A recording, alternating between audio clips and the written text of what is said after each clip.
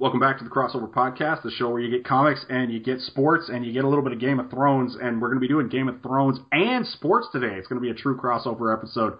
Today, we've thinned the ranks a little bit here, and Kevin and Rob are back. How you guys doing? Good.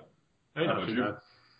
All right, good to have you guys. We're going to talk a little bit of Game of Thrones, and then once you guys are done, we're going to get Craig Needles in, and Craig's going to talk a little bit about one of the greatest, and possibly the greatest, weekend in the history of Toronto sports, and we'll probably get caught up in the NFL and NBA playoffs and whatnot.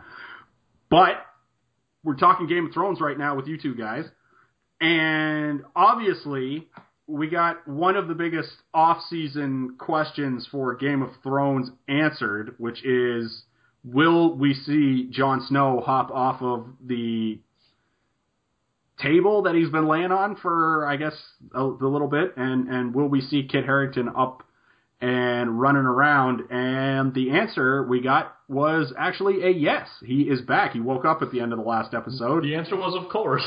Yeah, it was of course yes. I mean, he's not off that table yet. He just opened his eyes and gasped. Yeah, let's not get ahead of ourselves, guys. We gotta wait. The classic thing.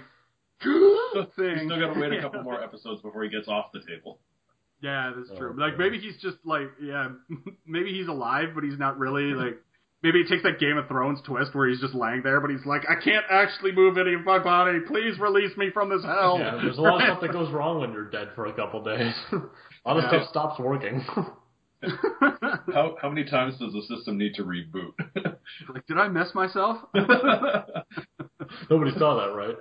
Oh, Also, it was fun, too, because when Melisandre was passing her hands over him, like, he was definitely flexing his ass. Oh, yeah. Rigor mortis had set in. Yeah, either that or it was a Kit Harington dummy. I don't know. It was probably actually him, though. But I hope that I hope that they keep, like, I don't know if they're going to perform, like, some sort of healing ritual on him, or if he's just going to be walking around looking like, it's like, okay, my body's here, or like my mind's here, but my body's still like a corpse or whatever. I don't know what they're... He still has the 17 stab wounds in the back. Yeah, that's what I hope. I hope he keeps I hope he's... Yeah, I hope he's Kit Harington, but I hope either they keep, like, it's just, he's got holes in him, or he's just got, like, a bunch of, like, clearly visible gross scars. Yeah. I think that would be kind of cool if they were just, if he was just like, I don't know, and he went to see the guys, and he's like, that's where you stabbed me. That's where you stabbed me. Yeah. Well, and that's kind of the way that Beric Dondarrion was with his. Like, you could definitely see where he'd, like, had his stuff cut in his arms and, like, stabbed through the back and stuff like that before, but he was still alive because Thorsamir kept bringing him back. Mm-hmm. So that makes sense. It's in canon. So where do you stand? Let's start with Rob. Where do you stand on Jon Snow still being alive, just as part of the canon of this show? I'm okay with it, based on what everyone's been telling me, like the Jon Snow's heritage. So Ned Stark and whoever the suspected mother is, I can't remember it off the top of my head right now, but Lyanna, who we met a little bit. We're thinking it's Lyanna and Rhaegar.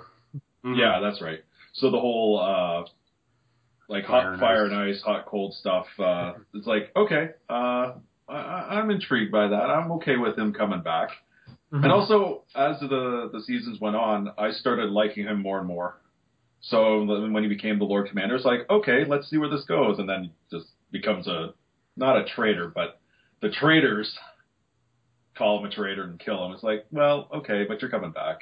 Mm-hmm. Yeah, I think a lot of people would point to Kit Harington as far as his best, because he was one of the MVPs of season 5. Yeah, I think it was him and Davos were not, or sorry, not Davos, Stannis, the guy who played Stannis. I think they were the MVPs of season 5.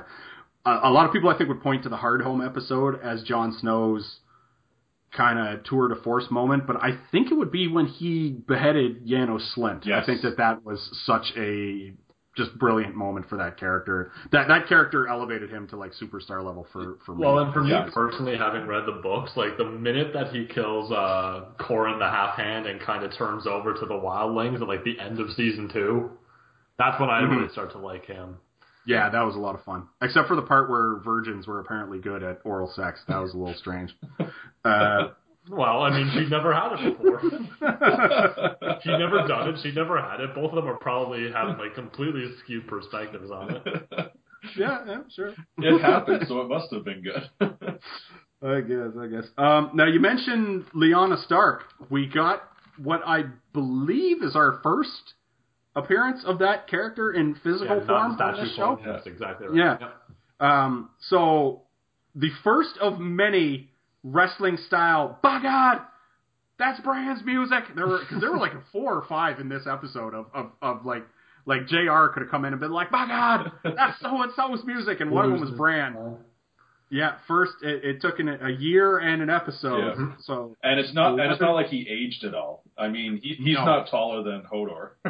No, his voice is deeper than mine. He comes in there, he's like, "I've got to save them." When he was laying on the ground outside, he was curled up to try to look smaller. Yeah, he was doing like I want you to draw me like one of your French girls pose from Titanic, right? Hodor, lay me down in gentle repose. Yeah, with the good light. Yeah. Oh, it's pretty funny. I really enjoyed that flashback. I mean, it's kind of I mean, I don't know if you call it a flashback or a dream sequence. Probably a vision, I guess, is what you would go with. Yeah, but it's the in canon, second it's a vision. In fiction, because we know how writing books goes, it's basically a flashback. Yeah. So so this is basically him having quote unquote visions, and it services as the second flashbacky type thing that they've ever done on this show. And I imagine we're going to get a bunch more because he'll go through. I'll call it 2.5. What was that happen? Because the one I'm thinking of was we got young Ned Stark, and we learned what you talking about Hodor, because apparently his name is Willis. Yeah. But which is not what his name is in the book. Interesting. Oh, interesting. Go ahead. Tell that story. His name, well, I mean, they don't touch on it too much, but the idea was that his name is Walder, like Walder Frey. Ooh. But he was too stupid to say it properly, so it came out as Hodor. Interesting. So he wasn't and that might be the sort of the genesis of what happens here if they go into it even that much. Well, obviously they portrayed it as Hodor, being the greatest character in Game of Thrones. It seemed like he was just a normal dude. He just happened to be like the size of a wrestler. Well, yeah. The thought is, or the rumor is, that he's half giant, right? Yes, that he's got giant blood. He's the Hagrid of this series. Exactly, right? And maybe somebody, I don't know, struck him. Maybe he took like a blow to the head or something, and now he's, kind of hoping. Well, I mean, we've seen... I mean, I don't imagine they're going to go like a whole episode and a half backstory on Hodor, of all people. But how dare you? I absolutely Honestly, I'd be okay with it. I was intrigued the whole time during that vision sequence. Oh no, that was a great sequence. Don't get me wrong. What I'm getting at is I don't imagine we'll get much more backstory on him, and frankly, I don't know that we need it. But it was awesome to see, and I like the way they did it because it showed the flashback. And you knew that they were flashing back because it didn't just throw you into in medias res. And it showed, like little Ned Stark, fighting sword and board.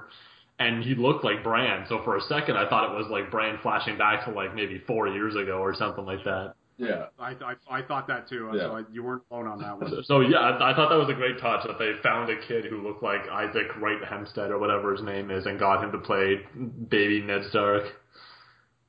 Yeah. So you mentioned 2.5 flashbacks, and the only 2 I can think of are this one that we just had with Ned Stark and Lyanna, and the other one was Cersei's flashback at the beginning of season 5 with the witch in the tent who gave her the prophecy of her children dying. What is the half that you were referring to? Just refresh my memory. There was like a dream sequence that Bran had at like the beginning of season, I want to say 3. Right before he met like Mira and Jojen. And I think it was the very first episode, might have even been the first scene of season 3, where he's in a dream sequence and he's in the woods around Winterfell and he can walk again, but he's basically by himself. But he's hearing voices and stuff like that of things that have happened previously in the show. So they had some, Sean Bean, Ned Stark lines, and they had some Robb lines, and I think there was like a Maester Luwin line, and it was just kind of a dream sequence, but it was flashing back to a few... And it wasn't, like, visual. It was just voices. Huh. Okay. So again, I call it half or maybe even like 0.3, but a little bit of something there. No, this is why we do this podcast, not just to recap, but so you can refresh my memory. Yeah, I don't have time to rewatch all 5 seasons ahead of time, right? Yep. So. I actually was going to bring up in this episode that I wish I had taken notes during our season 6 hype episode. Because a lot of us were calling out like who we think our MP3s, our MVPs. Yeah. Who we think our MVPs are going to be, who we think is going to eat it, and I think most of those people have either had that moment or eaten it already this season. Yeah, that's true. I mean, I had Sir Davos as my MVP, and so far I think he's the front. I think he's the front runner right now. My MVP's dead, so yeah, we're only a fifth of the way through the season. Davos still has a shot. Arya's still got a shot. Yeah. That Game of Thrones version of Poison Ivy that was hanging out with Bran and the three-eyed Raven, is that a thing in the books, Miller, or is that just... it is. Okay, go ahead. Explain that to me. It's one of the, and they describe them, I think, several times in the book. I don't know if they ever described them in the series, but like Children of the Forest is what they're called. And they're basically kind of described the way you would describe like a Tolkien-esque elf. Yes. But they existed before like the Andals came over, which is what we would call like a human when they came over from Essos. So this was like very primordial. They were the first species of man to walk the earth, what we would kind of consider like Neanderthals or something like that. But the idea was that they were, they didn't have buildings. They just lived in and around trees. Like they were very primal and naturalistic in that way. But they're always described as they have a very long lifespan. But because they're a very peaceful like people, like they always look like children. So I mean, this one's obviously supposed to be imps, basically. Yeah, this one's supposed to be a bit older. Like you said, it's kind of like a Poison Ivy type looking character, and like she looks like some sort of cat person in some ways. But the way the one is described in the book is basically like another 12-year-old that looks kind of like green-ish and like has that kind of power to them. Well, and to me, I was just going to say, to me, she looked like a tree person almost. Like, you really only saw her face primarily, but it resembled a bit of a tree. Yeah, the way that they're described in the book is like halfway between like a poison ivy, where it's like a halfway between like a plant-human hybrid and like a child elf type thing. Yeah, it's like if Tinkerbell was half tree. Yeah, it's like one of those generic fae type creatures where it's like sort of elf, sort of fairy, sort of sprite dryad thing. One of those. Now, do they have magic powers as well? And what exactly do they do? I honestly don't remember that much because once we got to the point in the books where Bran had met up with the three-eyed crow, we got like 2 chapters after that that were Bran-centric. Like it kind of had a Bran skip the same way that it did in the show, which is why I said even at the end of like season 4, I'm like, cool, we're out of Bran stuff now. Like they're gonna have to make a lot up for season 5, and they did.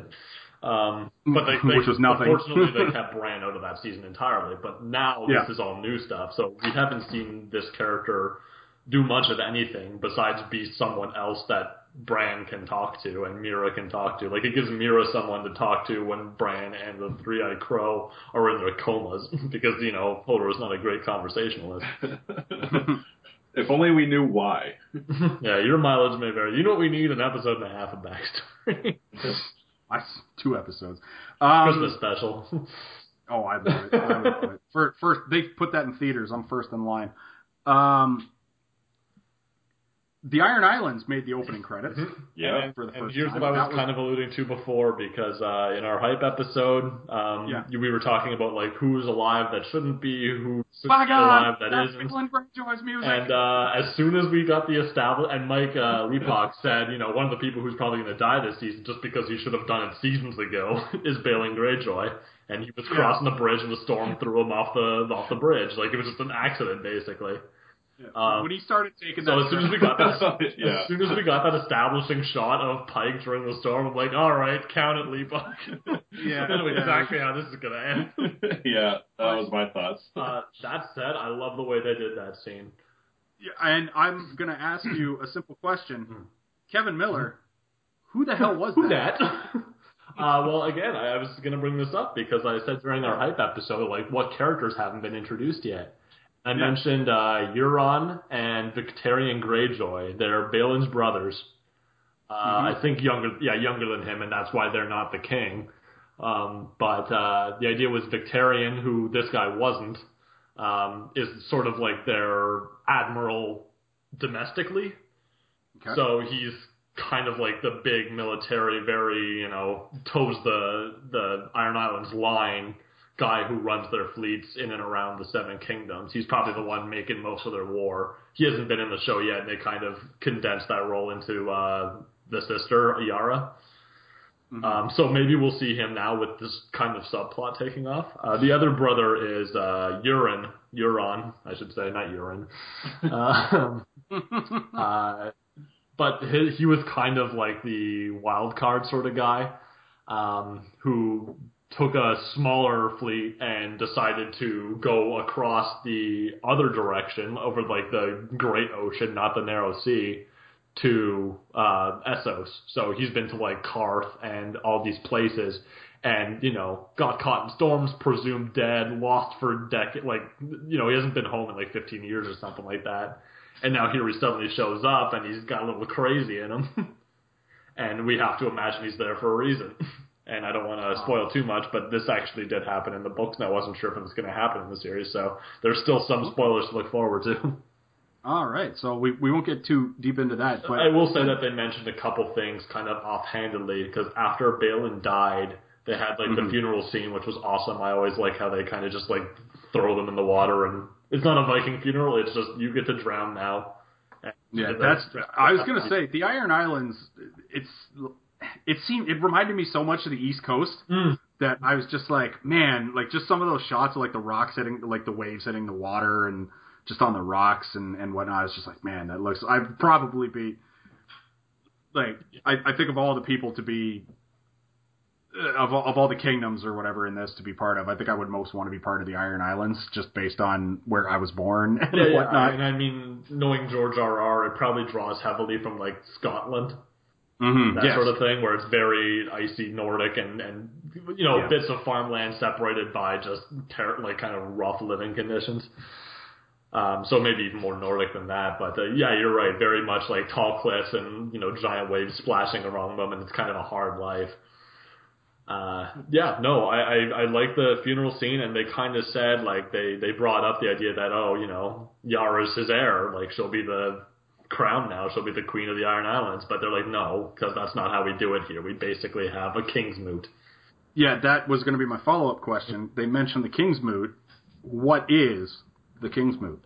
And well, I mean, they're going to probably explain this in the next episode or two. Do you want a spoiler on this? Yeah, give me a heads up. As long, like, don't tell me if it's like a contest. Don't tell me the winner or anything like that. But just give me the rundown. Yeah. So the idea is basically that.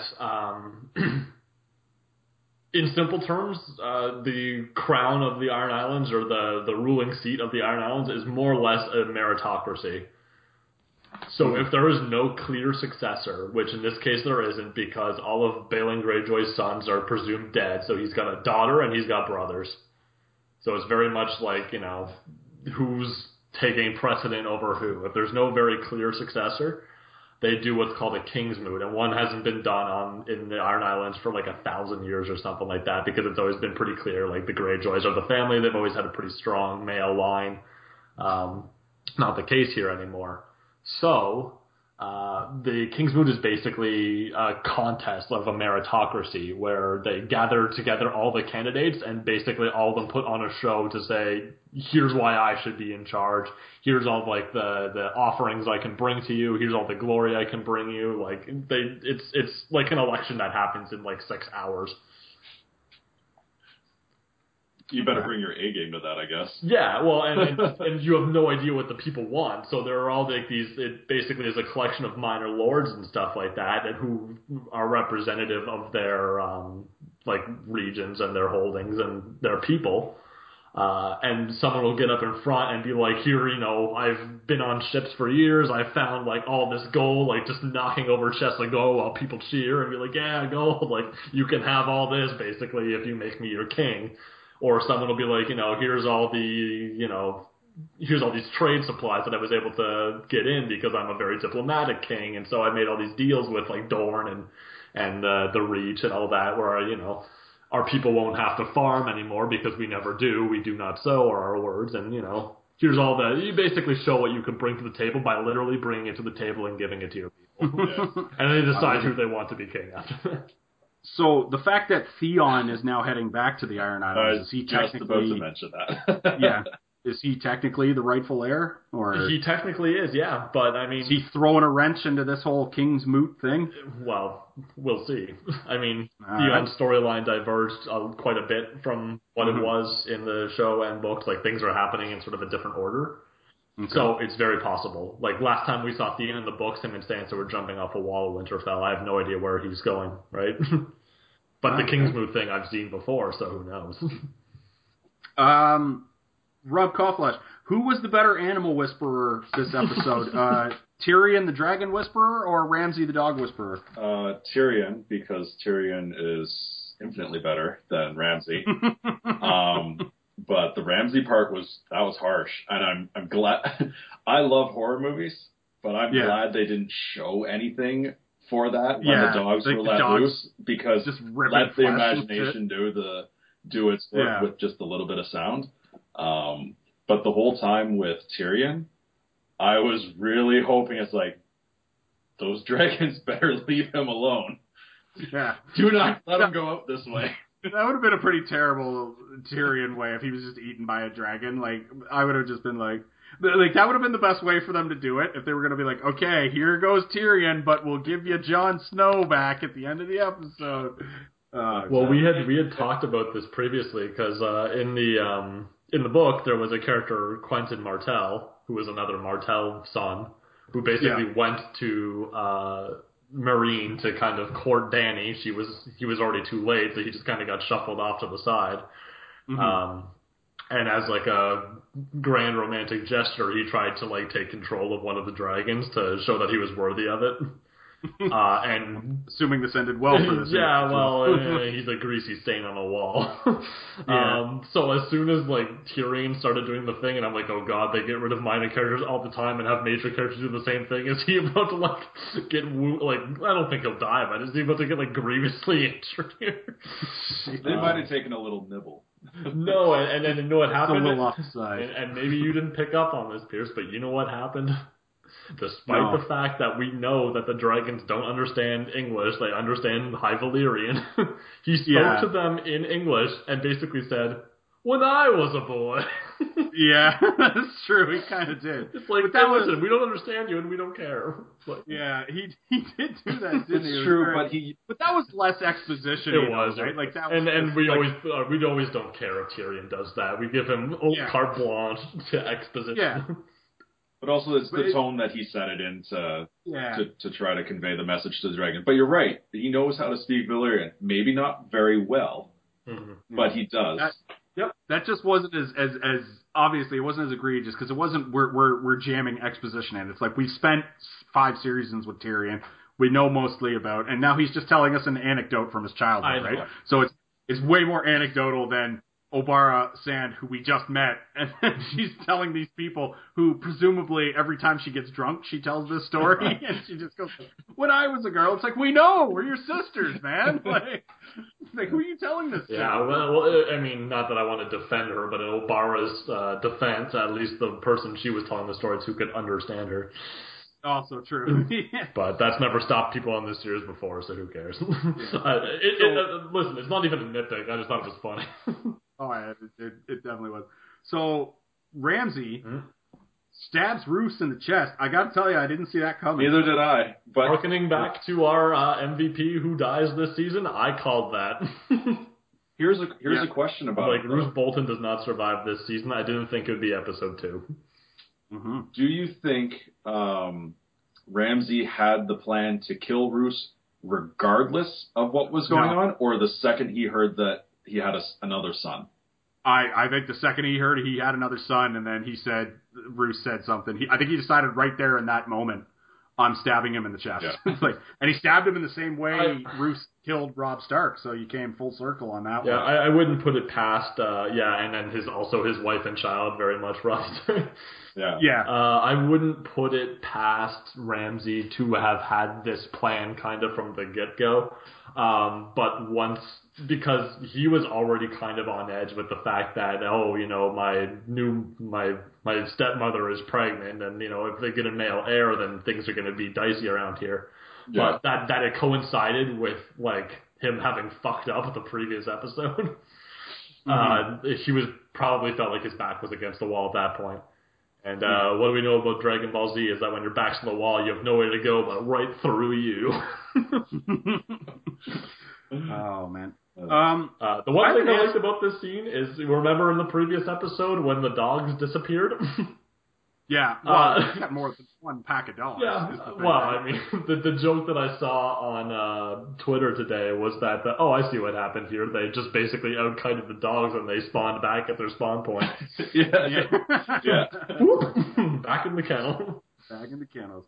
I just have an ancillary question. Where did the dragon eggs come from? Where did they, in the series? Yeah, in the series or the books. Just because dragons were allegedly dead. So I guess what I'm asking is, which came first, the dragon or the egg? So dragons have been dead for, extinct for a century. Yeah. At the start of the series, around there. At Daenerys' wedding, Illyrio, the guy who's been hosting them up to that point, he was the one who was talking with Viserys at the very beginning. He's the one who gave the introduction to Khal Drogo. He was the one who actually housed Tyrion and Varys when they came to that side of things. He's kind of like the Lord of Pentos. He gave them to Dany as a wedding present, and they were extremely expensive, but this guy, it's like a drop in the bucket for him. That's how rich he is. And extremely rare, but they were petrified dragon eggs, and he basically just gave them to her as they're not dragon eggs, they were, but they're long since petrified, and they're just a wedding gift. And it worked out. It was the same in the books as it was in the show. So presumably they were from a century ago. Yeah. Okay. Yeah. Okay. Yeah, they were and Tyrion kind of told the story about how the dragons, because they were more and more tamed, became less and less dangerous and so on. Yeah. It's assumed that these ones just, by the time the last dragon was killed, these ones just never hatched for whatever reason. And as we learned from the show and the book both, it's because they require a good amount of heat, because usually they're being, mothered by a dragon who can breathe fire on them at all times. Yeah. So we see a lot of scenes in the first season where Daenerys is putting them in the fire, and eventually they have the funeral pyre for Khal Drogo, and then she puts them in there too, and they crack, and then dragons are around. All right, so, that makes sense. When I was watching that scene with Tyrion in the dragons, which was a fun scene, I just remember thinking, okay, did they ever explain where the dragon eggs actually came from, or did I just miss that? Because obviously stuff falls through the cracks. It's a bit simpler than you would think. They were just wedding presents. It's as if and they were but petrified dragons. I just wanted to make sure the dragon eggs didn't materialize out of nowhere. Well, I mean, effectively they did, but they had a little bit of a backstory. It wasn't much of one, but it's like if a paleontologist today found dinosaur eggs and some rich collector was like, yeah, I'll buy those, and then dinosaurs hatched. Oh shit, these are things for millions of years. Rob Kaufler. Yes. By God, that's the Wildlings music. That was very predictable, but fantastic. Yeah, and incredibly great when whoever shot the giant and just pulled him out of the top and wailed him against the wall. Gave him the Incredible Hulk Loki treatment. Yeah. Just picks him up and slams him into the wall. He's a cool blood stain, just throws. Yeah. And everyone else is like, cool, we give up. Yeah. I was trying to figure out what was a better moment during that sequence. Was it 1-1 smashing that dude up against a wall, or was it when Ollie came at Tormund with an axe and Tormund was just like, get out of here! What are you doing? Kicks him in the butt. I was very happy to see the Wildlings show up because you could actually make a video. Yeah, you could actually make a video of when they bust through the door, when 1-1 busts through the door. You could actually probably sync that up to the glass shattering and then Stone Cold Steve Austin's music playing if you really wanted to. Yeah. You just see them like stomping on the doors like, dude. Oh my god. Yeah, that's 1-1's music. Someone with the ability to just bust through the door and everyone runs in. Yeah, someone with the ability to do that, hook that up for me. We also had, by God, that's Jack and Hagar's music. I'm like, oh God, there were so many, like, honestly, you could have, like, put JR in every scene, because at the very end we had, by God, that's Jon Snow's music, too. Yeah. This episode was completely riddled with, we are setting up so much that you're not going to want to miss it. It was good. We got a short little visit from Arya, and I said last week if we got that amount of Arya in all 10 of the episodes, I would be fine with it. Yep. And so far, 2 for 2. She got her ass kicked again. Yeah, still going through her Daredevil training.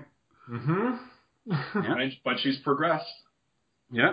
So on to the next one. I'm interested to see what they do with her, because we've, in the books, kind of seen the beginning and end of her blind phase. And the thing that she did after that was the, oysters, clams, and cockles bit. The greatest Red Lobster employee of all time. For the month. Yeah. So it'd be interesting to see how they actually do it this way, because they seem to be doing things in a different order, and, we never actually got Daredevil training. It'll be cool to see if it takes. All right. So. We had that great scene with Jamie and the High Sparrow. I thought that was. Oh yeah, that was fantastic. That was some good performances in that scene from Jonathan Pryce and the Jamie, whose real life name I can't pronounce, who was really good in this scene, fresh off that tremendous performance in Gods of Egypt. Look at me kicking a guy while he's down. Oh man. That took me a second. What was a better scene? I'm just gonna say, like, just off the top, like, just go with your gut on this one. What was a better 2-person scene? Was it Jamie and the High Sparrow, or was it Melisandre and Davos? Oh, that's actually my least favorite scene of the episode. Really? Davos? Oh yeah. Like in this episode? Strictly this episode. That's my least favorite scene of this episode, yes. All right, so Miller's got one voice for Jamie and... Yeah, I'm gonna go with Jamie and the High Sparrow. I think I agree. I like the Melisandre and Davos scene. Miller, what was your beef with that one? That's not Davos's character at all. Yeah, kind of. You know what? You're right. Now that you bring that up, for him to just kind of buy right into the magic. Well, because he always hated that about her. Like, that's not who he is. And for him to just be like, hey, listen, I know you don't want to do this, and I have no reason to know that this is even a possible thing that you can do, but hey, can you do this thing? Yeah, that's true. And also, do I have to talk you into it? Yeah, and it was very sports movie. It was the sports movie pep talk moment. Yeah. Right? Like, it was where the coach of the football team has to give him, like, it was the what's his face in Any Given Sunday moment, Al Pacino in Any Given Sunday moment, right? Where he was like, we gotta go do this now and stuff, right? Like, it was just. We had a brief conversation during the hype episode of, we're gonna assume that Jon Snow's coming back. What episode is he coming back? And I think that I'd said like episode 4 or 5 or something like that, because we set the over-under at 2.5, which was apparently a Vegas-like over-under, because he came back and if you took the under, you were like, it was literally the last possible moment. Yeah.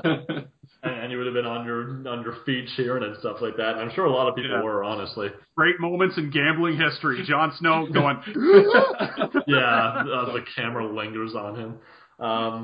But the reason I expected it to be delayed is because I expected fairly early on, like second or third episode, that Melisandre, her faith kind of shaken, would want to do it, and Davos would be the one standing in the way. And this was the opposite of that.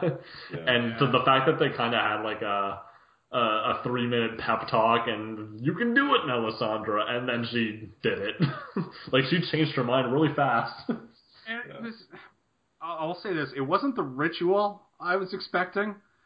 Like, I was expecting this would have to be some sort of grandiose thing where she's like, okay, I need, like, horse blood, and I need my blood, and I need this blood, and his body's got to be, like, burning, and we got to draw all sorts of symbols on his body, and, like... I actually like the ritual itself. Really? She just cut his hair off and threw it in the fire. Yeah, because she doesn't know what she's doing. That's why I liked it, because she's just like, I don't know, I guess I'll do these things, and hopefully if I rub his chest in this way and say some words, like, you can tell she's grasping, and I thought that was great. Looks like he needs a haircut and trim, so, all right. Yeah. I don't know, it's just, I thought it would be a little... after you die, Rob. I thought the ritual would be a bit more elaborate. That's just me, though. I don't know. No, I got the impression that she was making it up as she was going, which she absolutely was. So I liked it.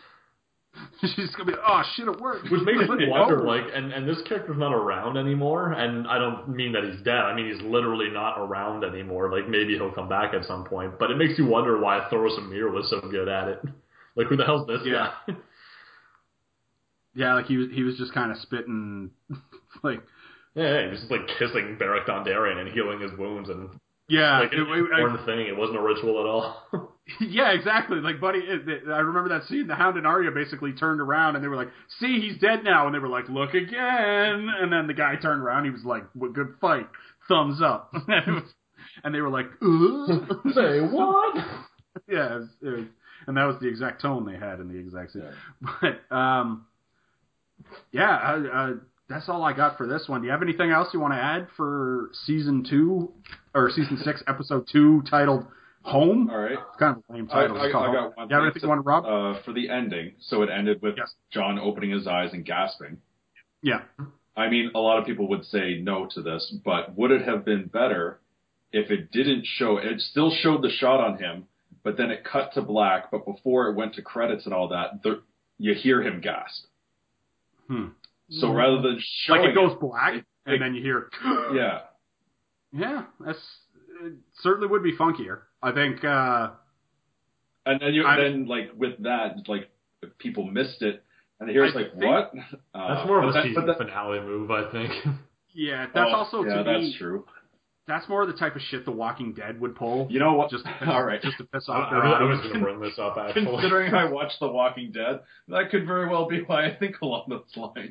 Yeah, that's something The Walking Dead would do to piss off their audience, and I don't think Game of Thrones takes so much from their audience all the time that I think to not just be like, okay, he's back, I think would just, like, because imagine if we did it your way, where he was just lying there and it fades to black and you hear, and then, like, this week would just be people on the internet just dissecting every little moment of that soundbite and going, Was it Jon Snow breathing? Was it like, oh god? Oh, absolutely, but specifically for that reason, so they do that. To watch the internet, to watch the internet be funny if we come back the next episode and he's still dead, but Balin Greyjoy's alive and walking on the bottom of the ocean. That's why I'm gasping. I mean, like, what is dead can never die, bitches. Oh. See? Throw a curveball at him. The real Terminator. Yeah. You know what? I'd watch that. I mean, I'm not saying it would be bad. Just like I said, I think that's the type of shit The Walking Dead pulls, and The Walking Dead's audience, which is not me because I hate The Walking Dead, but because you couldn't get past season 2. Well, it was really criticism I'm seeing pop up more often for both of these shows now, and I get it, and I didn't know that I could put words to it before because I'm not super articulate with my criticism. Is that both of those shows, and I've never watched Walking Dead, so take what I'm saying here with a grain of salt, but they use death as a dramatic device too liberally to the point where we generally don't care that much anymore. It's true. Yeah, absolutely. But I mean, I was going to say, there's so many characters in both shows that it's just like, I don't care if you're around anymore. Well, how telling was it that us as a Game of Thrones audience at large, like millions of people, had a character die, Jon Snow, and most people believed, he'll be back. What? There's like almost no precedent for that. That's true, but then you see some of those reaction videos that they did, because, all the millennials have to videotape themselves doing everything, but they had the reaction videos, and, like, there were tons of people just crying, like, tears streaming down their face as a fictional character. But the reason that most people, like, the reason that this show kind of took off the way it did is because they killed off what was presumably their main character in the end of the first season. They then killed off like what everyone thought was the next main character in the third season and his entire family. Like they killed Han Solo in fourth season. Yeah, like those things hurt, and by the time we're getting to this point, everyone's just like, well, it sucks that Jon Snow's dead. Do I expect it to stay that way? No. Yeah. Like, it was a foregone conclusion, which is why when it was like, oh yeah, like the showrunners have said Jon Snow's dead, and Kit Harington has said, yeah, Jon Snow's dead. Like, in every single time I saw one of these like BuzzFeed articles or like, posts on Facebook or something like that, I imagine an asterisk next to that. Well, I'm like, yeah, I'm sure he is. For now. I guarantee you he'll be back. Well, there's two things. One is that, okay, why would Kit Harington be back filming? And all that. It's like, oh, he's spotted there. It's like, but he's dead. And I would explain that away right now. I know. Explain that away right now. What, the couple of scenes that he was on the table? The couple of scenes that he's on the table is the easiest thing, and Bran has the power to flashback. Yes. Yeah. Fair enough. Like, I completely agree with that as a reason. Mm-hmm. But the other one is, as it's going along, all these characters are dying. There's no reason to think that they would ever come back. But as the seasons go on, we get to see more and more these miracles and magic and these other creatures with special powers and whatnot. So it's like, yeah, presumably there is the ability that it could be there. Sure. I'm just saying, like, what is the point of the device then? Is it just, like, I don't like it as a constant, like, we killed a guy, here's our cliffhanger for a year. Well, it's because it happened at Castle Black. Anybody south of Castle Black, not going to happen. Or north of Castle. Yeah, south. Well, what's interesting now, and I actually like the way that it could proceed from here, because there are things happening around now. Like, there's a lot of talk in this episode particularly, where Ramsay's like, here's how we should go and take Castle Black and destroy the bastard. Like, here's how Sansa and Brienne are going to head to Castle Black and meet up with Jon, who's Lord Commander. Like, they all assume he's still alive.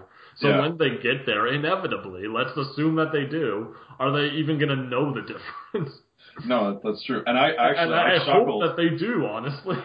I chuckled during the scene with Ramsay. That it's just like, yeah, let's go up there and kill him. It's like, it's funny. He's already dead at the moment. Stop. He's already dead.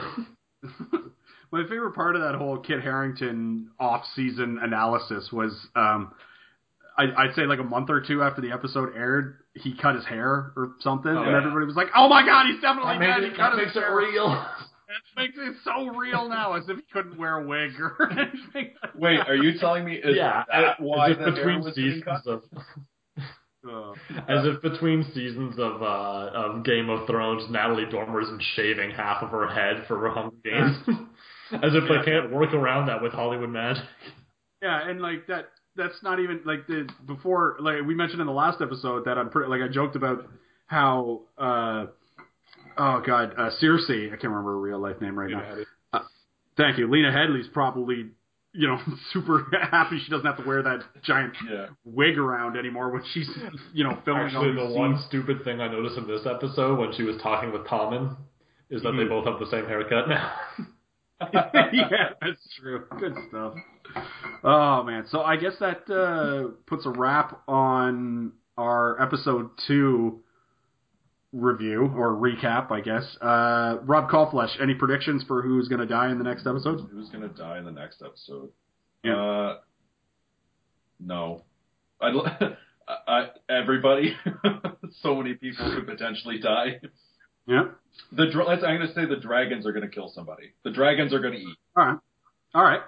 I'll buy that. Kevin Miller, anything off the top of your dome piece? It's hard at this point because everyone who I'd slated to die in this season already has. So, I mean, keep it going. Just remember, don't like anybody else that's still alive. That's true. Well, I mean, that's a hard one. I don't like most of them.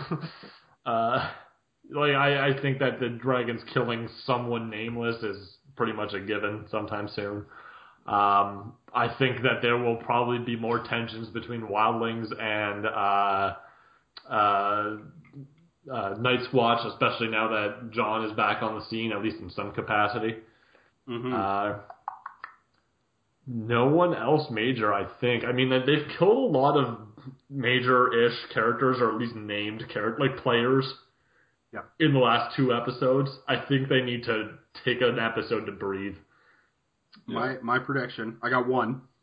I think the final image we have of if Jon Snow, I'm going to add the caveat of if Jon Snow's up and walking around next episode, I think Alistair Thorne gets the chopping block. That's my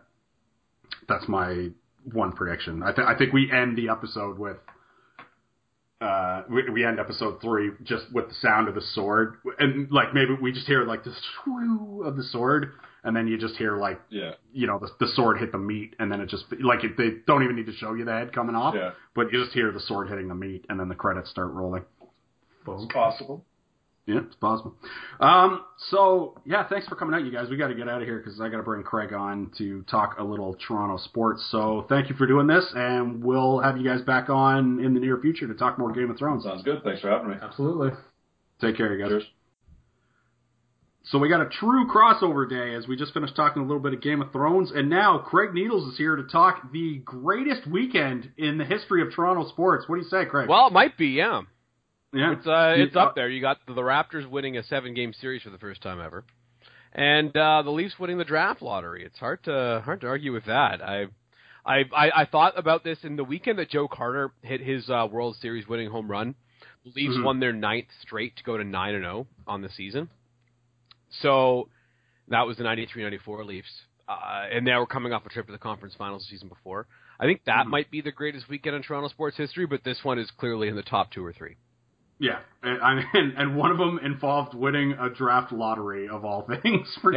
That's 15 years of Austin Matthews, maybe. That's true. That's very true. I mean, that kid looks good, and I like the fact that because I got the repeat because I was working during the draft, so I managed to catch the replay, and I didn't know that they put him on the split screen while they were reading the picks. I'd never seen that before, and he stayed stone-faced the entire time, which I'm pretty sure a lot of Toronto fans appreciated, because, how bad would it have been if he, pulled a full Eric Lindros after, the Leafs card was pulled, and was just just, true. Oh, man. Although if he pulls an Eric Lindros and refuses to play for the Leafs, that's fine, because the last time someone pulled an Eric Lindros, it turned out pretty good for the franchise that he pulled it on. Oh, yeah, that was mine, too. God, those years, those were many years ago. A long time ago. And boy, the Avs are currently in a mess. But your Toronto Maple Leafs are not in a mess, man. They even signed that defenseman. Nikita Zaitsev, yes. Yeah, out of the KHL today. Yes. Oh, that was a brilliant move. God, everything's coming up Leafs right now. I know. It turns out when you just pay a bunch of smart people a bunch of money to run the team, it does better than having the cronies of the Ontario Teachers Pension Fund make the choices. Can you believe that? It's unbelievable. It turns out the Raptors are doing better too. It's unbelievable. Oh God, I love it. I mean, we can continue talking Leafs if you want, but I definitely want to talk some Raptors because I have one little beef with what happened with the Raptors last night. Nothing to do with the players. I thought the players handled themselves perfectly with class and dignity when they won that game. There was no there was no over celebrating. The confetti dropping. That's a little much. It was a little much for winning a Game 7 in a first round series. Other than that, I thought the players, I thought the players behaved accordingly. DeRozan and Lowry hugged, and they were like, "We did it, man. We slayed our first round dragon." And then everybody else, it was just they shook hands, hugged the other team, dabs, head taps, on to the next round. I like that. The confetti dropping, though, to me, that was a little amateur hour. That they let the Toronto spill out in that moment with the confetti dropping. I think. What say you? Portland did it. Well,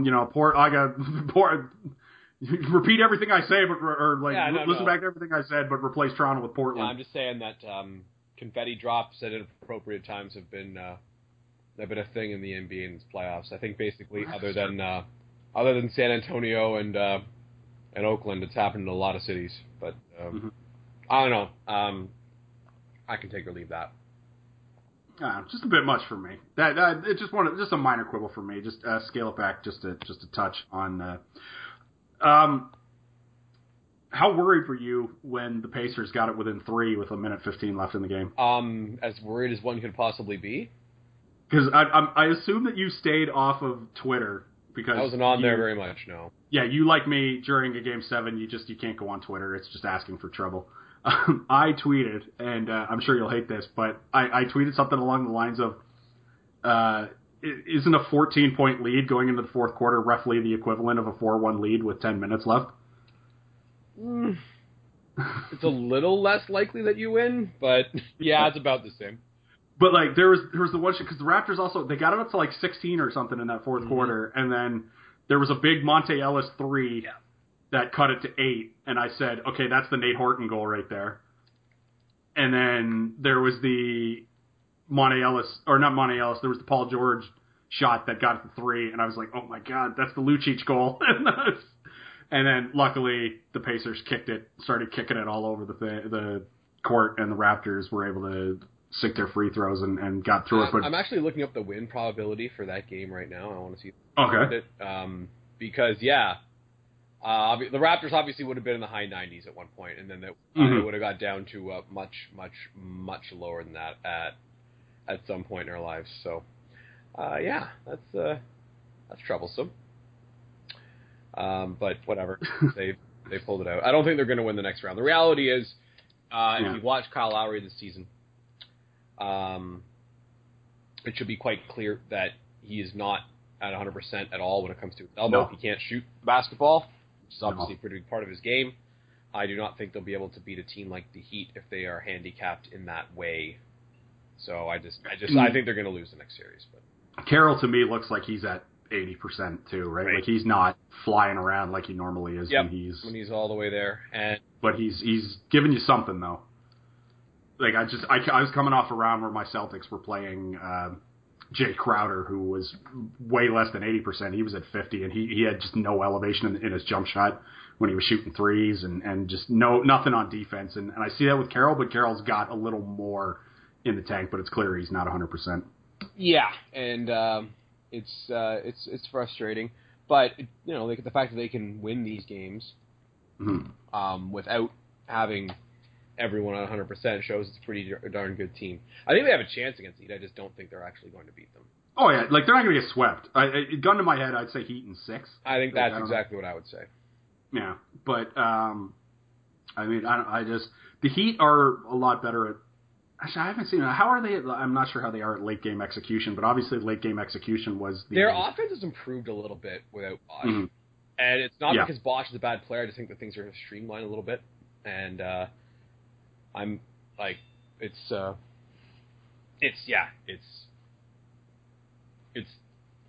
I think that Bosh not being there, it's not a reflection of Bosh not being good. It's just a reflection of, okay, so it's a little bit more Wade, it's a little bit more Winslow, it's a little bit, you know what I mean? Like they're spreading things out a little more. So I think that despite the fact that Bosh isn't going to be around, it's still going to be a relatively oiled offensive machine, even though you don't Bosh spreading the floor.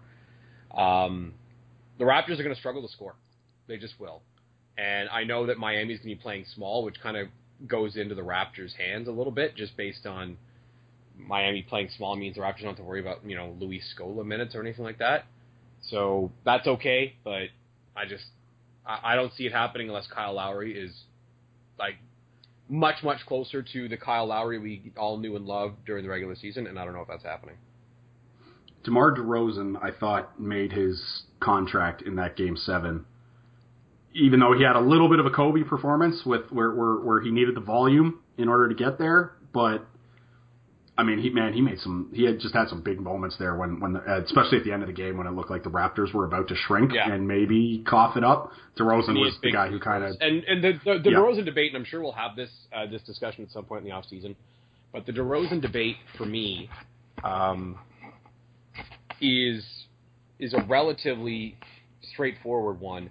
Whereas there's a guy that has that skill set, and not a lot of guys in the league have that skill set of being able to get to the basket and get to the rim, and he has that, and you're not going to be able to find someone to fill that cap space at that level of skill, even though DeRozan has obviously very big holes in his game.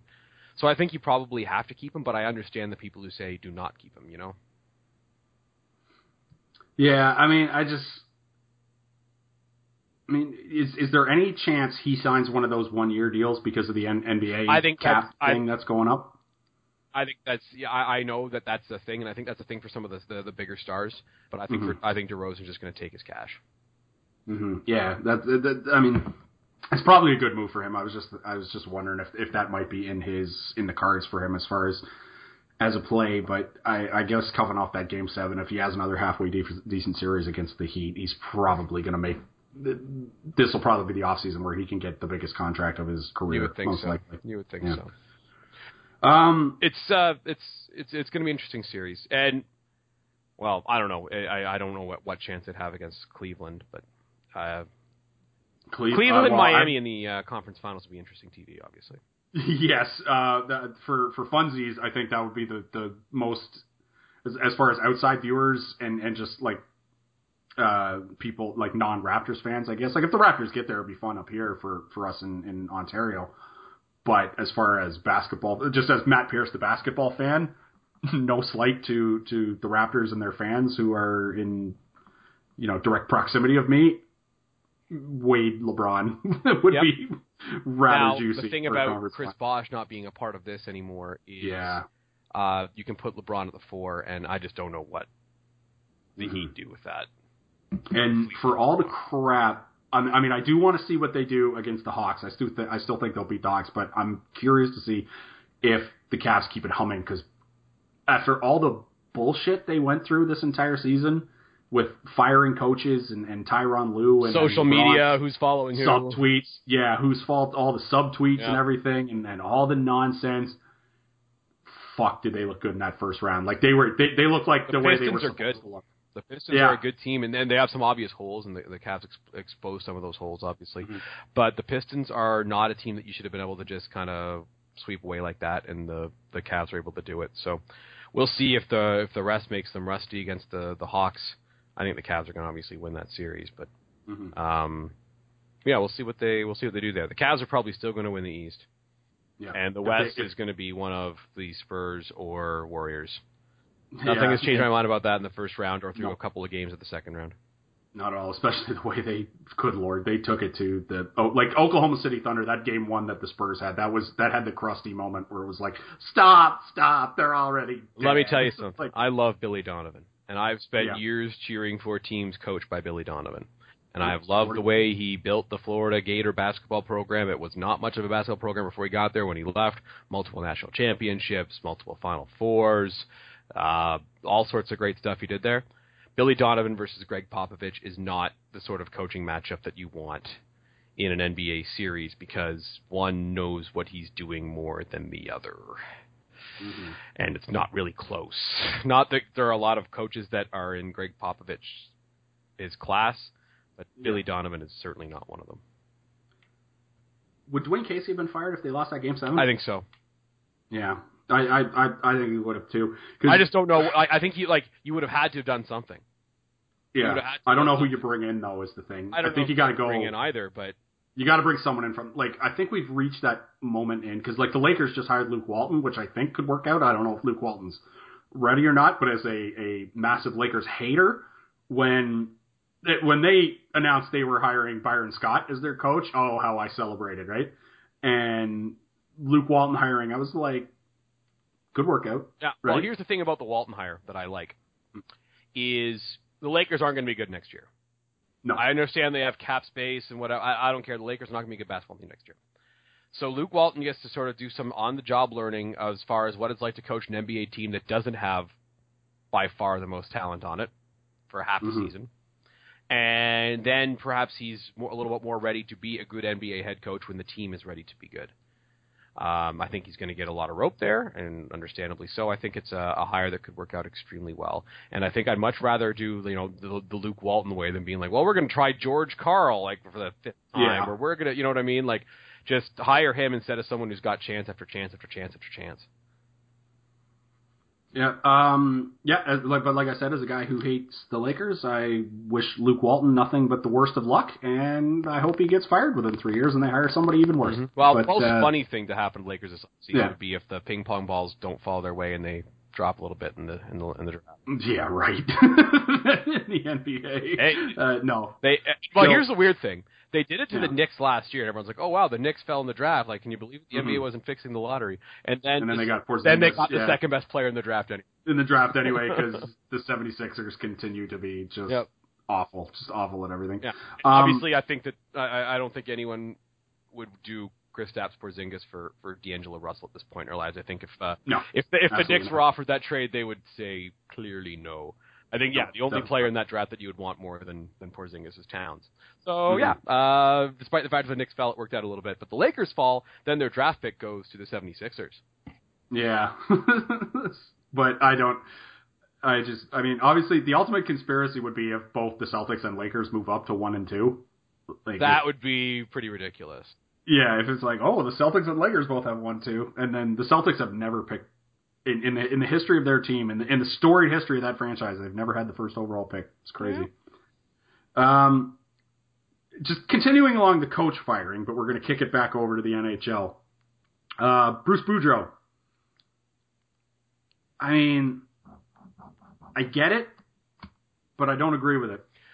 Bruce Boudreau coached a team that was one of the best teams in the NHL this year. Young, talented team on the rise. A team that finished in the top 5 both in power play and penalty kill. They were one, weren't they? Weren't they first and second? I think they were. They might be top 2 in both. Yeah. Ugh. So he coached a team with all those things going for them, and a team that had a little bit of bad luck and with goaltending in Game 7. Bruce Boudreau has done this before with a different franchise. He's done this before with the Ducks. And the goaltending in Game 7, I forget. I saw the save percentage for his goalies in Game 7, but it's something absurd like it. It was like 870 something. I thought it was like 863. Yeah, I thought that was the number in my dome. Which let's say that's what it is. Awful. That is just as tremendously awful as can be. It was can't definitely blame Bruce Boudreau for the fact that his goaltending has gone to crap in Game 7s. Not his fault. No, because to me we talked earlier about if we thought Dwayne Casey was going to be fired. I don't think. Maybe this sounds stupid to me, but or maybe this sounds stupid, but this is my theory to you. I don't think coaching in the playoffs for hockey counts as much as it does in basketball. I couldn't agree more with that. You're absolutely correct. Because, to me, if you're a great coach in the NHL regular season, I think that means you're a great coach. And if you get to the playoffs and you get bounced, because in hockey, you run into the hot goalie. Or, bad bounce of the puck or whatever it happens to be. You lose 3 overtime games, right? It's like, we lost 3 overtime games. Well, that means we were in and we didn't get lucky. And I think firing people because of quote unquote postseason performance, especially when you look at the numbers with Boudreau, where it's clearly his goaltenders shit the bed in Game 7s. And whereas to me, if Dwayne Casey lost again another Game 7 while having the better team, I think, then that to me is a lack of he doesn't really know how to make adjustments and stuff like that. So there's more logic to firing an NBA coach when they can't get it done in the playoffs to me, as opposed to firing an NHL coach. Like firing an NHL coach because they lose Game 7s because their goalies are terrible. It doesn't make sense to me. And I wish that the Avalanche hadn't have given Waugh that vote of confidence so that they could bring in Boudreau. Yeah, well, he's probably a better coach than Waugh. And here's the other thing. How many? I think there's probably about it. Yeah, touche. You're right. There's no probably about it. He's also a better coach than, Michel Therrien. Yeah, that's another one. And he speaks French, so maybe we might get to see. I'm balking on the Montreal's GM's name, right? Marc Bergevin, thank you. Maybe Marc Bergevin walks that back a little bit. He's like, hold on, 1 second. I know what I said, but... You didn't think that this particular coach would be available. Yeah. Yeah. They're how many teams would not be better behind the bench if Boudreau was their coach? Like, the Leafs wouldn't... Ottawa is one for me. Ottawa? The Sens should do it for sure. Yeah. But, other than the Leafs and Blackhawks, maybe the Kings... the Kings. How many teams wouldn't have a better coach if they had Bruce Boudreau rather than the dude they have right now? I mean, not many. Yeah, I mean, the Penguins would. Yeah, the Penguins would. And I like the guy that got the Penguins have now, but Trotz, obviously, Trotz fine for good, Washington. Yeah. But other than that, you're right. There's at least 20 teams right now that should fire their guy or be like, hey, you're the assistant coach now, and bring in bring in Boudreaux. Silly to me. You want to talk a little Austin? We can talk a little more Austin Matthews. More Austin Matthews. It was a big weekend. A lot happened. It's an emotional time. It is. Austin Matthews, even the Jays finally won a Jays won a series. Yeah, that's great. Austin Matthews is exactly the sort of player the Leafs didn't have in this rebuild, and now they're going to have that sort of player. They didn't have the guy. Like, Nylander is probably going to be talented enough to be a number one center, but they didn't have sort of the big hulking type of number one center, which is a little bit overrated as far as the need there. But Nylander and Marner are very similar players where they're, kind of smaller guys, but very, very skilled with the puck. So is Matthews, but Matthews is a different type of player. I think it's exactly the sort of thing they needed. Now you can go into the next 6 years, and your centers down the middle can be Matthews, Nylander, Kadri. For 6 years. And the oldest one... we didn't even talk about that incredibly awesome contract that you signed. Yeah. Nazem Kadri. You're paying him nothing for so many years. Yeah, they're paying him little enough that he can be the third-line center. It's not wrecking cap. So he's the third-line center, and he'll be the best third-line center in the league because Kadri's excellent. Long-term, he's a third-line center. So they have 6 years of those guys being on the roster. Like, that's really good. Yeah. And then you add in Mitch Marner, who's just destroying the Ontario Hockey League this season. Oh my God! Like, they're gonna kill the Ice Dogs, the Knights. I think anyway. Oh yeah, the Knights are great. Yeah. I was upset the Colts didn't get there for obvious reasons, for obvious personal reasons. I could go to all of those games, but what are you gonna do? Yeah, I know it happens, and the Ice Dogs are a good team, but I don't think they're going to be able to do much against London. So you have James Van Riemsdyk also playing the wing. He only got him for 2 years, but still. So you've got Marner and Van Riemsdyk on the wing. You got Brandon Leipzig maybe. You're going to be able to bring in, you can put Leo Komarov somewhere on your third line. Like, there is a lot to like about what they've done here. I think they're one defenseman away from being in a really, really, really good spot, like, soon. And, oh, by the way, maybe they'll sign Steven Stamkos. Yeah, it's just that little caveat there of maybe they bring in the second best player in hockey, or some could argue the best player in hockey. Man, it's so weird. I mean, Toronto sports, shit's coming around for them, and all it took was a whole lot of celebrities dying in the same year. Blood had to be spilled, but we're here now. It really is for the Toronto franchises. I had gone through a pretty significant period of time when none of my sports franchises were particularly well run. There was no hope. There were no prospects. And now the Jays played in the ALCS last year. The Leafs have the best group of young players in hockey. Like, if you were to take the future of one franchise for the next 5-6 years, the only competition would be Edmonton, just because of the presence of McDavid alone. The Leafs are the team that you would want. You add that to the fact that the Raptors are in the second round of the playoffs for the second time in franchise history. And, oh, by the way, the Broncos just won the Super Bowl. Things are going real well for me right now. I mean, they brought in Paxton Lynch, who I don't think will see too many snaps this year. But that's all right. Probably shouldn't, but that's the way to go with Paxton Lynch, and I didn't mind that move at all. But here's what I'll say: if the Rams called and said Jared Goff or Paxton Lynch, I'd probably do it. I'd think about it. I'm just not a Jared Goff fan. It's just way too many throws. Just in the footage I've seen, just way too many throws off the back foot. He might have bad feet, which scares the shit out of me. And maybe you can correct that. It depends on the coaching. I don't know if I particularly am confident in coaching quarterbacks from a Rams perspective based on history. No. But the point is, there's a chance that the Broncos got I don't think they got the best player in this draft by any stretch of the imagination, but there's a chance they got the best quarterback. Yeah, there's a chance. I'd be perfectly happy. He's raw, and obviously the offense he ran was nothing like an NFL offense, but I'm perfectly happy.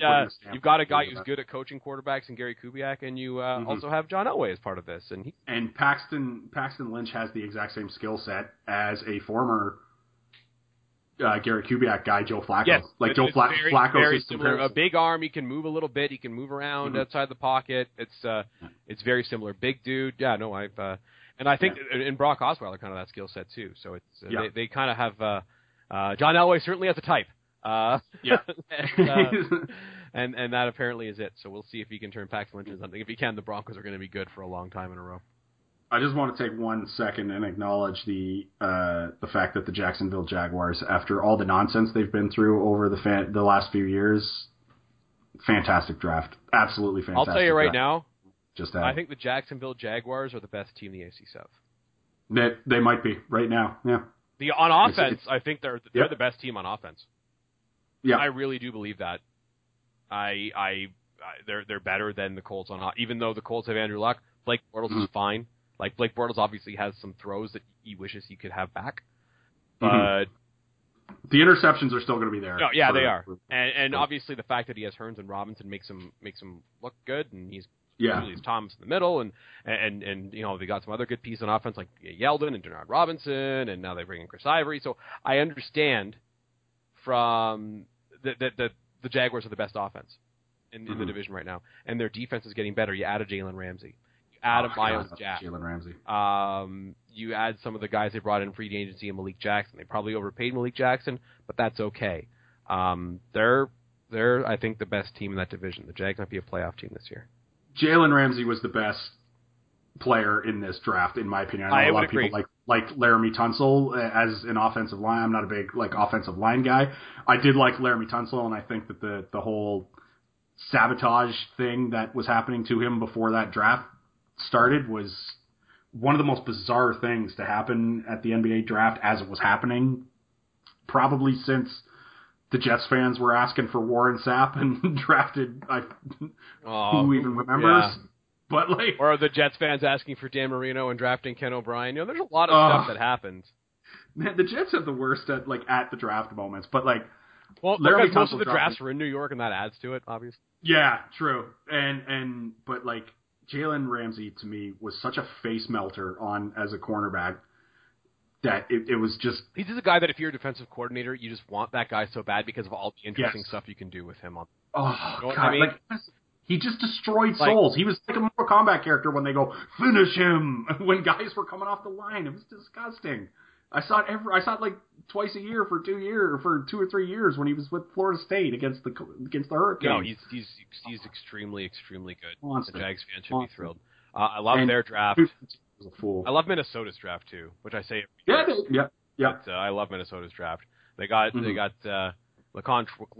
I knew that was the second that 4-6 time came out. I said, "Fuck, he's gonna fall to the damn Vikings," and he did, and it makes me vomit. Yeah, and he's just gonna be the big physical guy, and Jake is gonna be the dude who does sort of that the shiftier stuff, and Laquan Treadwell's an amazing blocker, which is a handy thing to have as a wide receiver if your team has Adrian Peterson on it. Yeah, that was the big thing, right? Was everyone said, "Oh, he's like the best blocking receiver," and then the people that put him down were like, well, so? How often do you need a blocking receiver these days? And I'm like, well, when you have Adrian Peterson, you need a blocking receiver. Well, it's certainly not bad. And remember, Hines Ward was maybe the best blocking receiver the last 15 years. He's great. I think he's the best blocking receiver of all time. He's really good at it.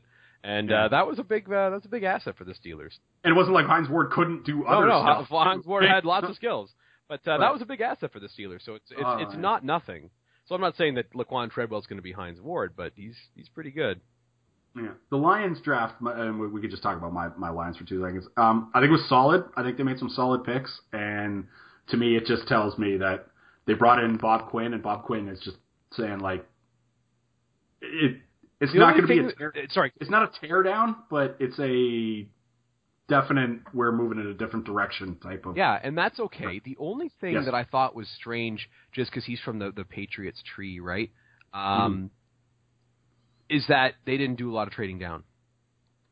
True. Well, to me, I'm not sure if that had to do with we're trading down, we're accumulating, because the Lions already had a lot of picks in this draft.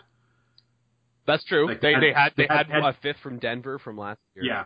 They had 9, I think, of the 7. Right? And, I mean, it's no Toronto Maple Leafs having 12 picks in 2016, but it was decent. So I'm not sure if they felt they need to trade down, and they definitely felt like they got their guy when they drafted Tucker. Right? Decker is the guy that obviously made sense based on need, and he was probably the best player on the board, on most people's boards at that point. So that made all the sense in the world.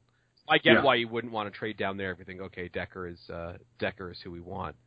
But A'Shawn Robinson, some people thought he was going to be a round player. Yeah, and you get him in round 2, and that's fine. There were some nice picks there, and they had to do something about the offensive line. So they took Decker, they took the center from Michigan, Glasgow, who seems like he might have a chance to be somewhat decent, and they did a lot of stuff on the interior portion of the line. So there was obviously a consideration of, hey, that was the problem last year, so let's go out and try to fix it.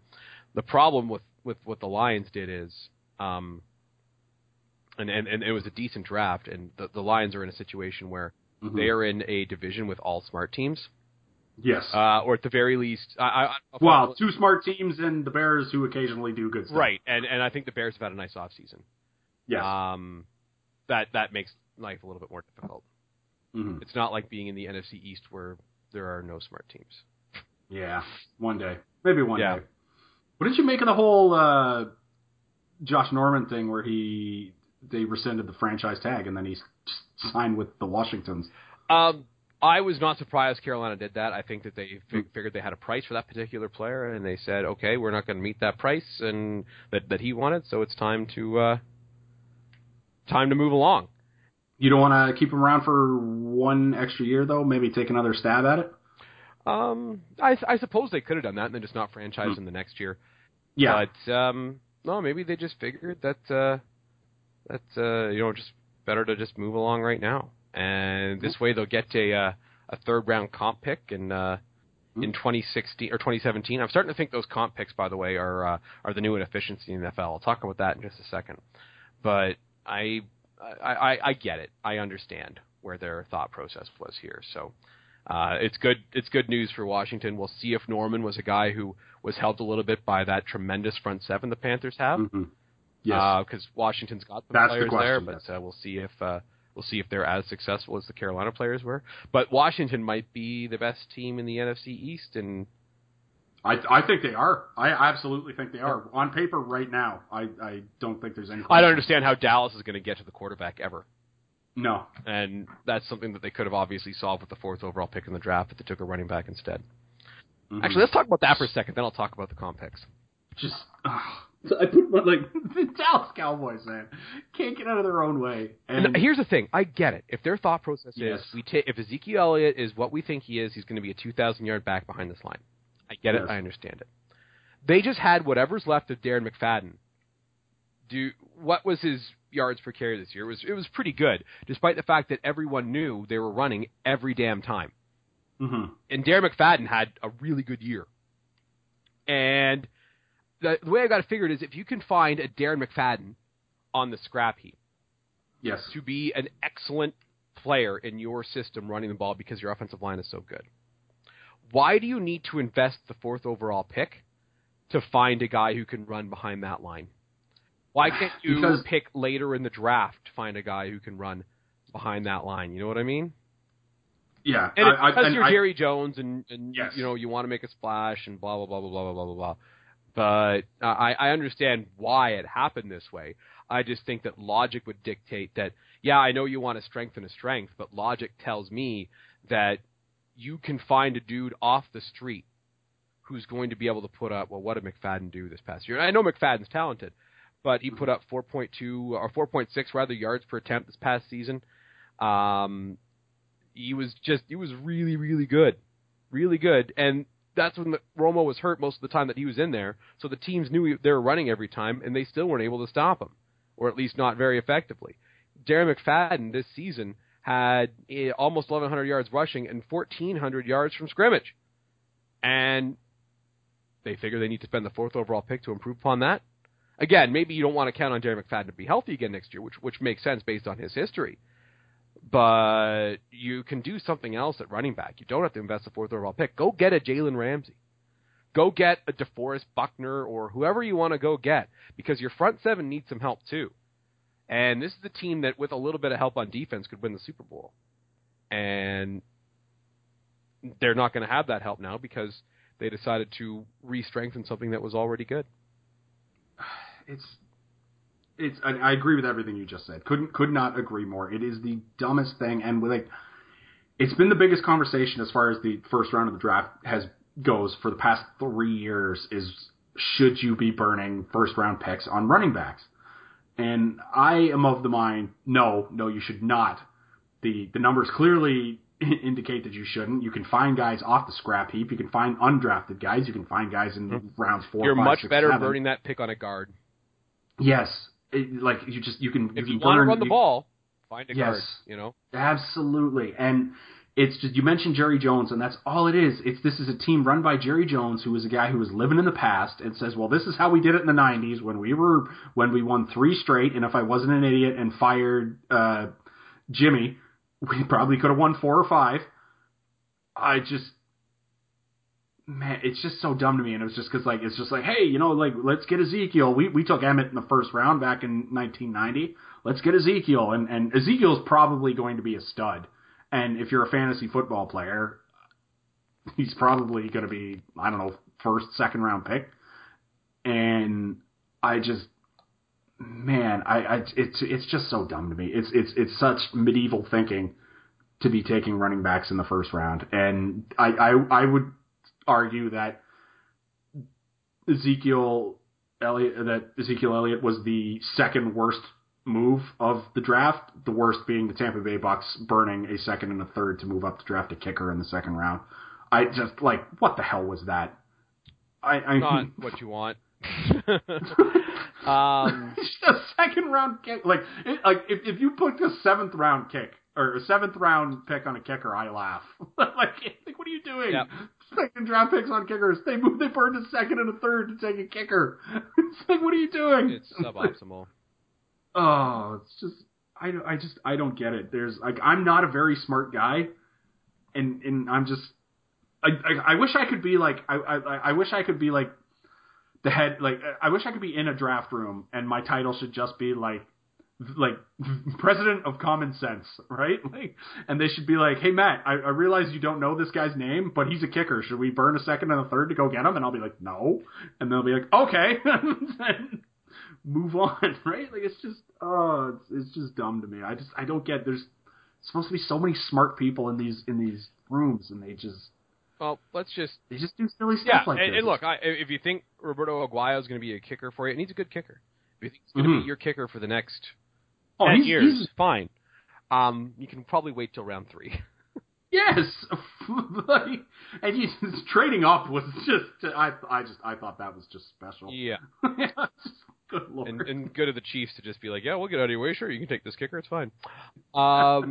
Just looking at yards per attempt, and just getting back to the running back thing for just a second, then we'll move on to my compensatory pick thing. Yeah. Yards per attempt this past season. Number 1 among running backs is Thomas Rawls, who I believe is an undrafted free agent. Yeah. Number 2 was Ryan Matthews, who at one point in his life was a first-round pick, but has since been a free agent. Charles Sims, number 3. Running backs, by the way, ladies and gentlemen, just to bring it full circle. Charles Sims, number 3. Not a guy you had to give a first-round pick to get. Le'Veon Bell, a second-round pick, number 4. Doug Martin, who was picked 31st overall, I think, number 5. Todd Gurley, number 6, and Todd Gurley's excellent.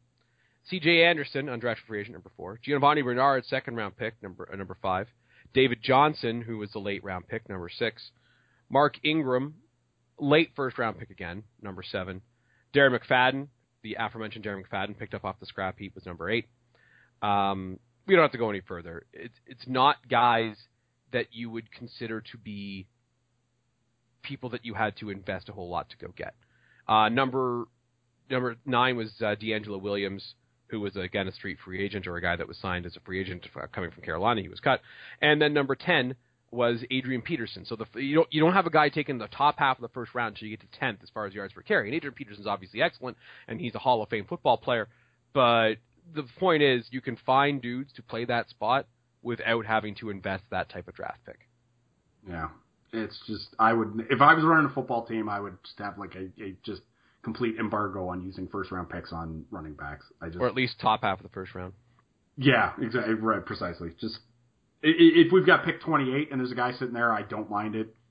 But number 4, Jalen Ramsey on the board. Jalen Ramsey was the best player in the draft, and I think everybody I think the 5 teams who did not take him are stupid. And I'm not a big Jared Goff or Carson Wentz fan. And I get that you're like, we've got to get a quarterback. And I'm just... Yeah. There's...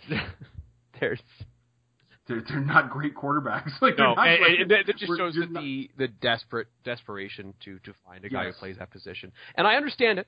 I completely and totally understand why there's desperation, because you can't be good unless you have someone who plays that spot well. Yeah. You can have sometimes Peyton Manning wins the Super Bowl. Like last year. Like there are the odd outliers. Friggin' Trent Dilfer won a Super Bowl. Peyton Manning, with the exact same skill set as Trent Dilfer, won a in the 30th year of his career, won a Super Bowl. So like there are outliers, but I mean it's just, unless you build the perfect defense, you need a quarterback that can move the ball to win a Super Bowl. And so far, in how many Super Bowls have there been? 50-ish, and I can think of 2 instances just off the top of my dome where people built the perfect defense where they could just put a guy who was past his prime or a schlep, and it was the 2 I mentioned, the Ravens and the Broncos. I mean, and as a guy who's a Lions fan, and the current quarterback of our franchise, Matthew Stafford, is the greatest quarterback in the history of the Detroit Lions. I mean, I've been absolutely fine with 7 years of Matt Stafford, because he can do stuff and move the ball, and he's not going to cost you games or be a schlep out there, and it's been a joy to watch. And that's why I get my back up a little bit when people rip on Matt Stafford and say, oh, he just throws the ball to Calvin Johnson, and I'm like, well, that's not true. But I mean, it's true a little bit, but yeah, well, we're gonna find out how true that is this season. Yeah, but I mean, I still think, like, everybody says, oh, he just throws the ball to Calvin Johnson. Well, even if that is true, what's your plan?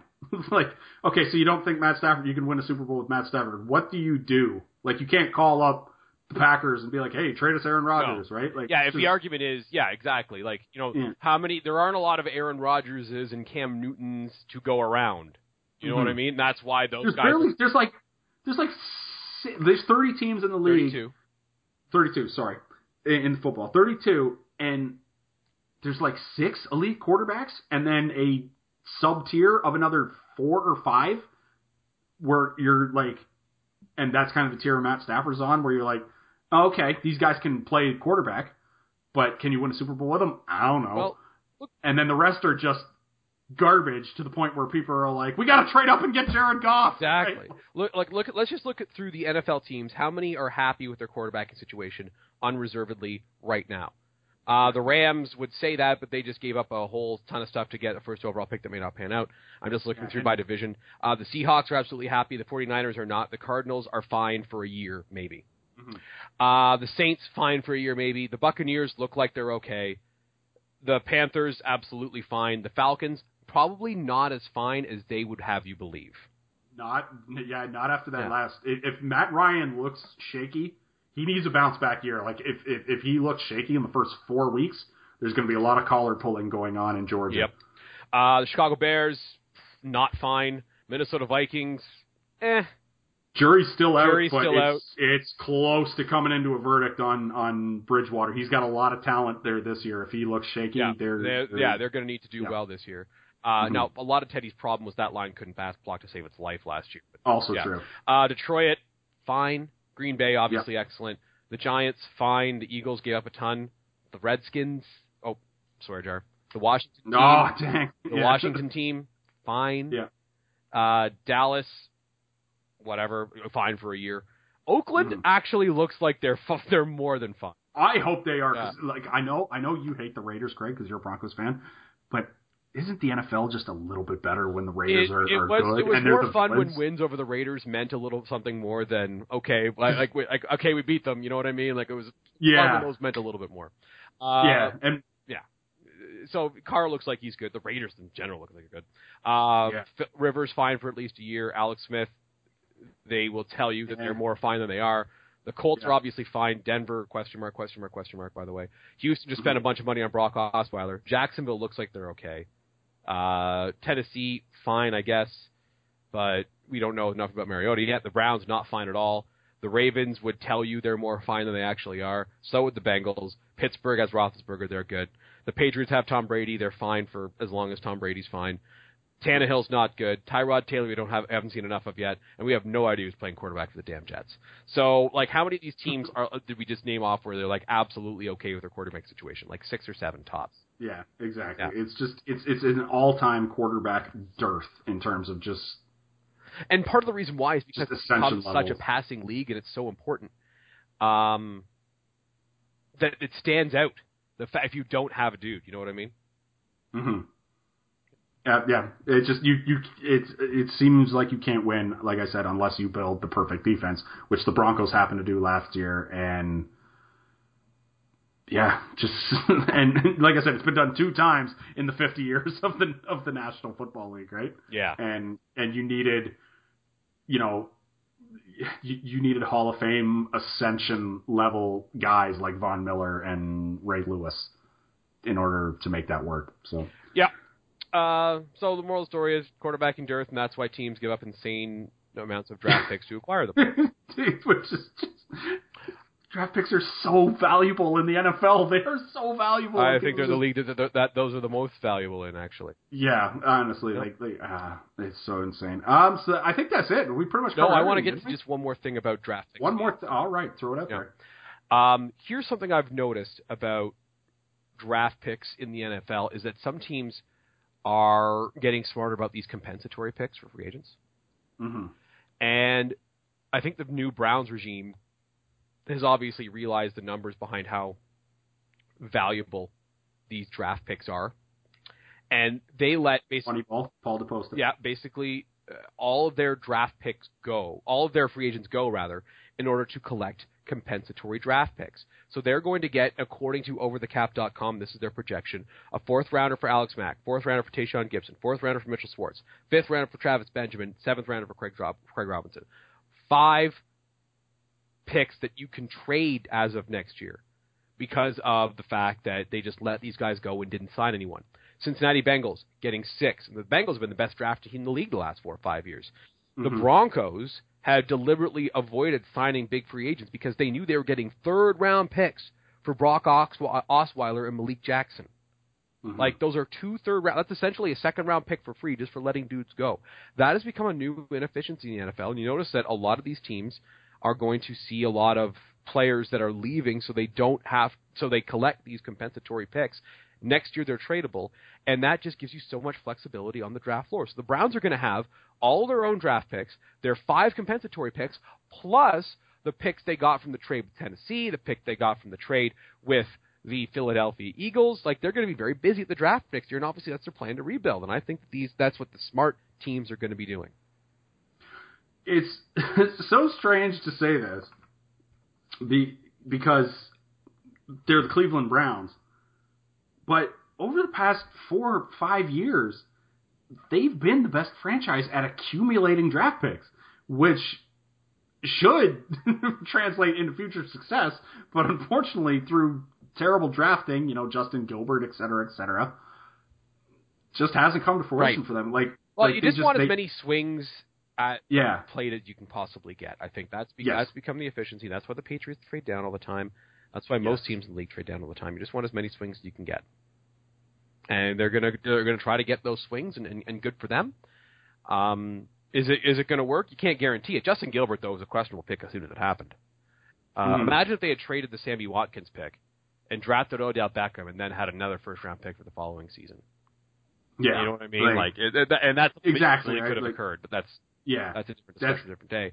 That's where the Browns kind of fail, is they don't necessarily take their picks, but I mean, they made the fantastic trade for, other than I think the little hiccup they made with where they fell for the Vikings smokescreen that one year, and they traded up so they could draft Trent Richardson. They traded up one spot with Adrian Peterson so they could draft a running back. Yeah, in the number 3 spot. Just in case the team with Adrian Peterson was going to draft another running back. Yeah, it was so stupid. But then they quickly rebounded from that and traded Trent Richardson for a first-round draft pick. So call that a wash, right? As far as the Trent Richardson nonsense. But, they made the Julio Jones trade, which obviously worked out, it didn't necessarily work out for the Browns, but they accumulated all those picks, and Atlanta got their guy, and Julio Jones is, top 3 wide receiver in the league right now. But, the Browns, they've done that a few times now where they're accumulating picks, and one would think at some point, if Paul DePosta can figure out who they should be taking with some of these picks. Yeah, or whoever their scouts are. I don't know if he's going to be responsible for making those determinations, but yeah, like they could turn this around real quick. You gotta have 1 or 2 good drafts. Look how bad Jacksonville was like 2 years ago. Yeah. And then they have a couple of good drafts. They find a couple of good undrafted free agents and a couple of free agent signings that aren't terrible. And all of a sudden now we were just talking about how, hey, maybe that team's going to win the AFC South. It does not take that long. Of course, one of the things Jacksonville did was spend a top 5 pick on a quarterback. And the Browns have not done that yet. I hope, just because I think it's a great story, it'd be neat if RG3 was actually decent for them this year. That would be fun. I'm not going to count on that. That would be fun. But,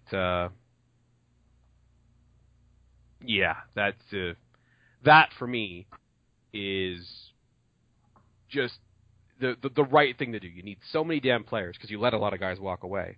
Just get as many picks as you can and see what happens. And if you're terrible this year, so be it.